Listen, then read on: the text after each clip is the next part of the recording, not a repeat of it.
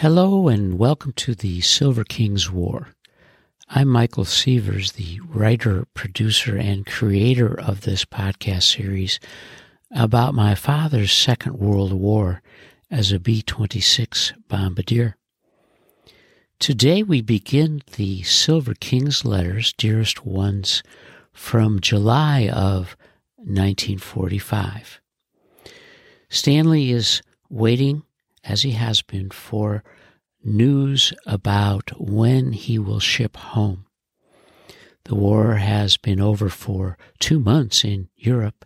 Things are quiet, and the men who remain in Europe are restless about how they will ship and when. And Stanley writes to his family from A-72 in northern France on July 3rd, 1945.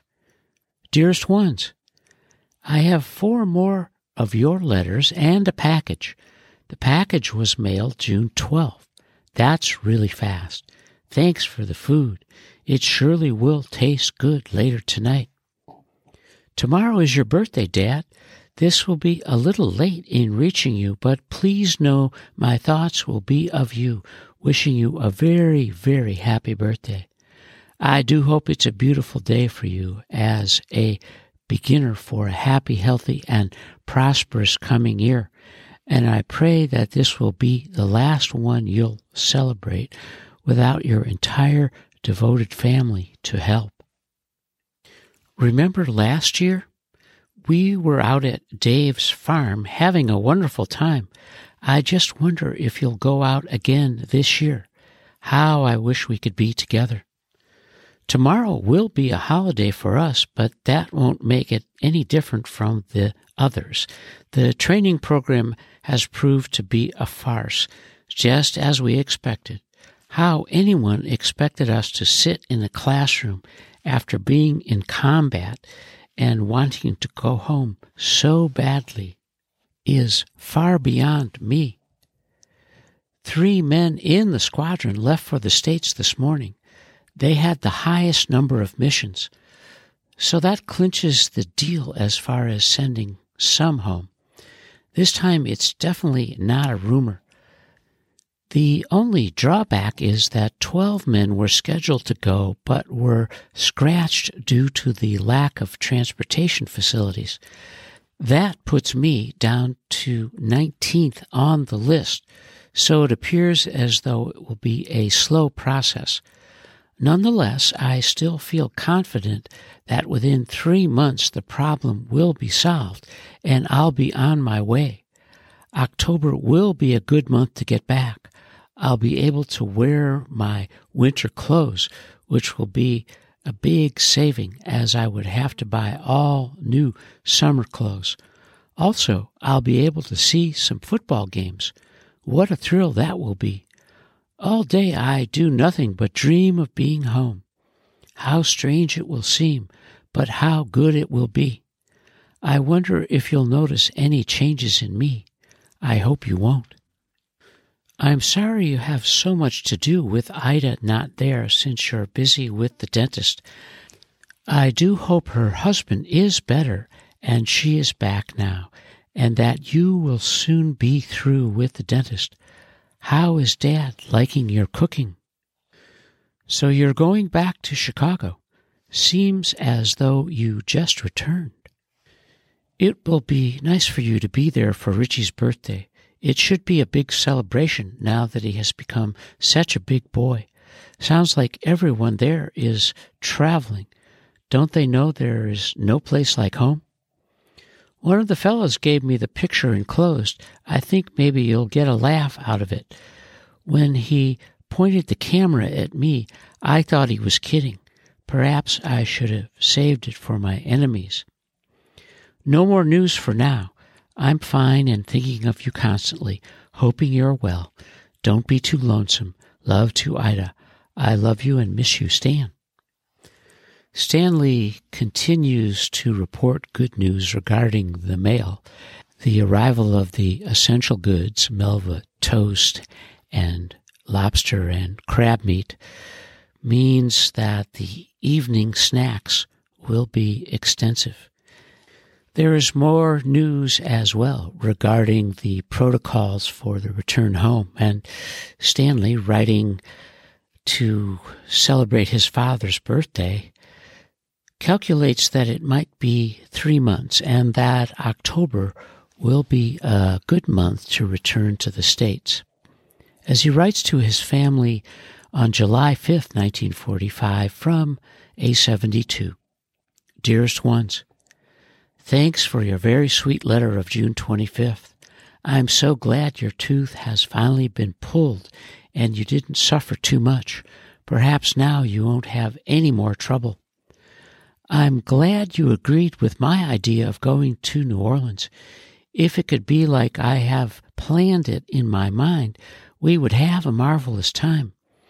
Now you'll have to talk to Leona and Lee about going. They will have to go along for it to be a perfect event because they are included in my plans. I haven't written them about it yet, so let me know what they think of it. I haven't received the cap yet, but I'm looking forward to it. There should be plenty of boxes on the way. I can hardly wait for the dill pickles. Thank goodness Ida is back. Now you won't have to work so hard and begin taking it easy again. I'm glad her husband is better. No more steps have been taken since 3 men left. However, the rumor has it more will be moved out within a week. I won't be among the next group to leave, and whether I am in the second group will depend on how many men are put on the orders. In the meantime, I can only hope for the best and look forward to your letters. Yesterday was a quiet day. I sat around the club playing cards and talking about the States. That's usually my schedule for every day. It's indeed a dull life. You must forgive this short letter. It's late and there really isn't much news. I'm fine and thinking of you constantly, hoping you're well. Love to Ida. I love you and miss you. Stan. Our hero, the Silver King, remains optimistic about the way things are shaping up for his departure to the States. It's not clear precisely when, but he's feeling better about that, and of course continues to await the latest shipment of dill pickles as he writes to his family from A72 in northern France on July 8th, 1945. Dearest ones, it has been a lazy day, but receiving 2 letters from you tonight has made it a perfect one. I also received one yesterday. You've been so very sweet about writing since I left, and believe me, it has been a comfort. I should always be grateful to you for your thoughtfulness. Well, you've read about the 9th Air Force being redeployed, and I'm afraid you've become unnecessarily excited. It's true, part of the Air Force is being, but fortunately I'm not in that part. The groups going to the States and elsewhere consist solely of fighters and fighter bombers. Consequently, my being in a medium outfit does not include me in the redeployment, which is just as well. I'm sorry you had to become so overwhelmed. I should have warned you, because now you'll probably be disappointed.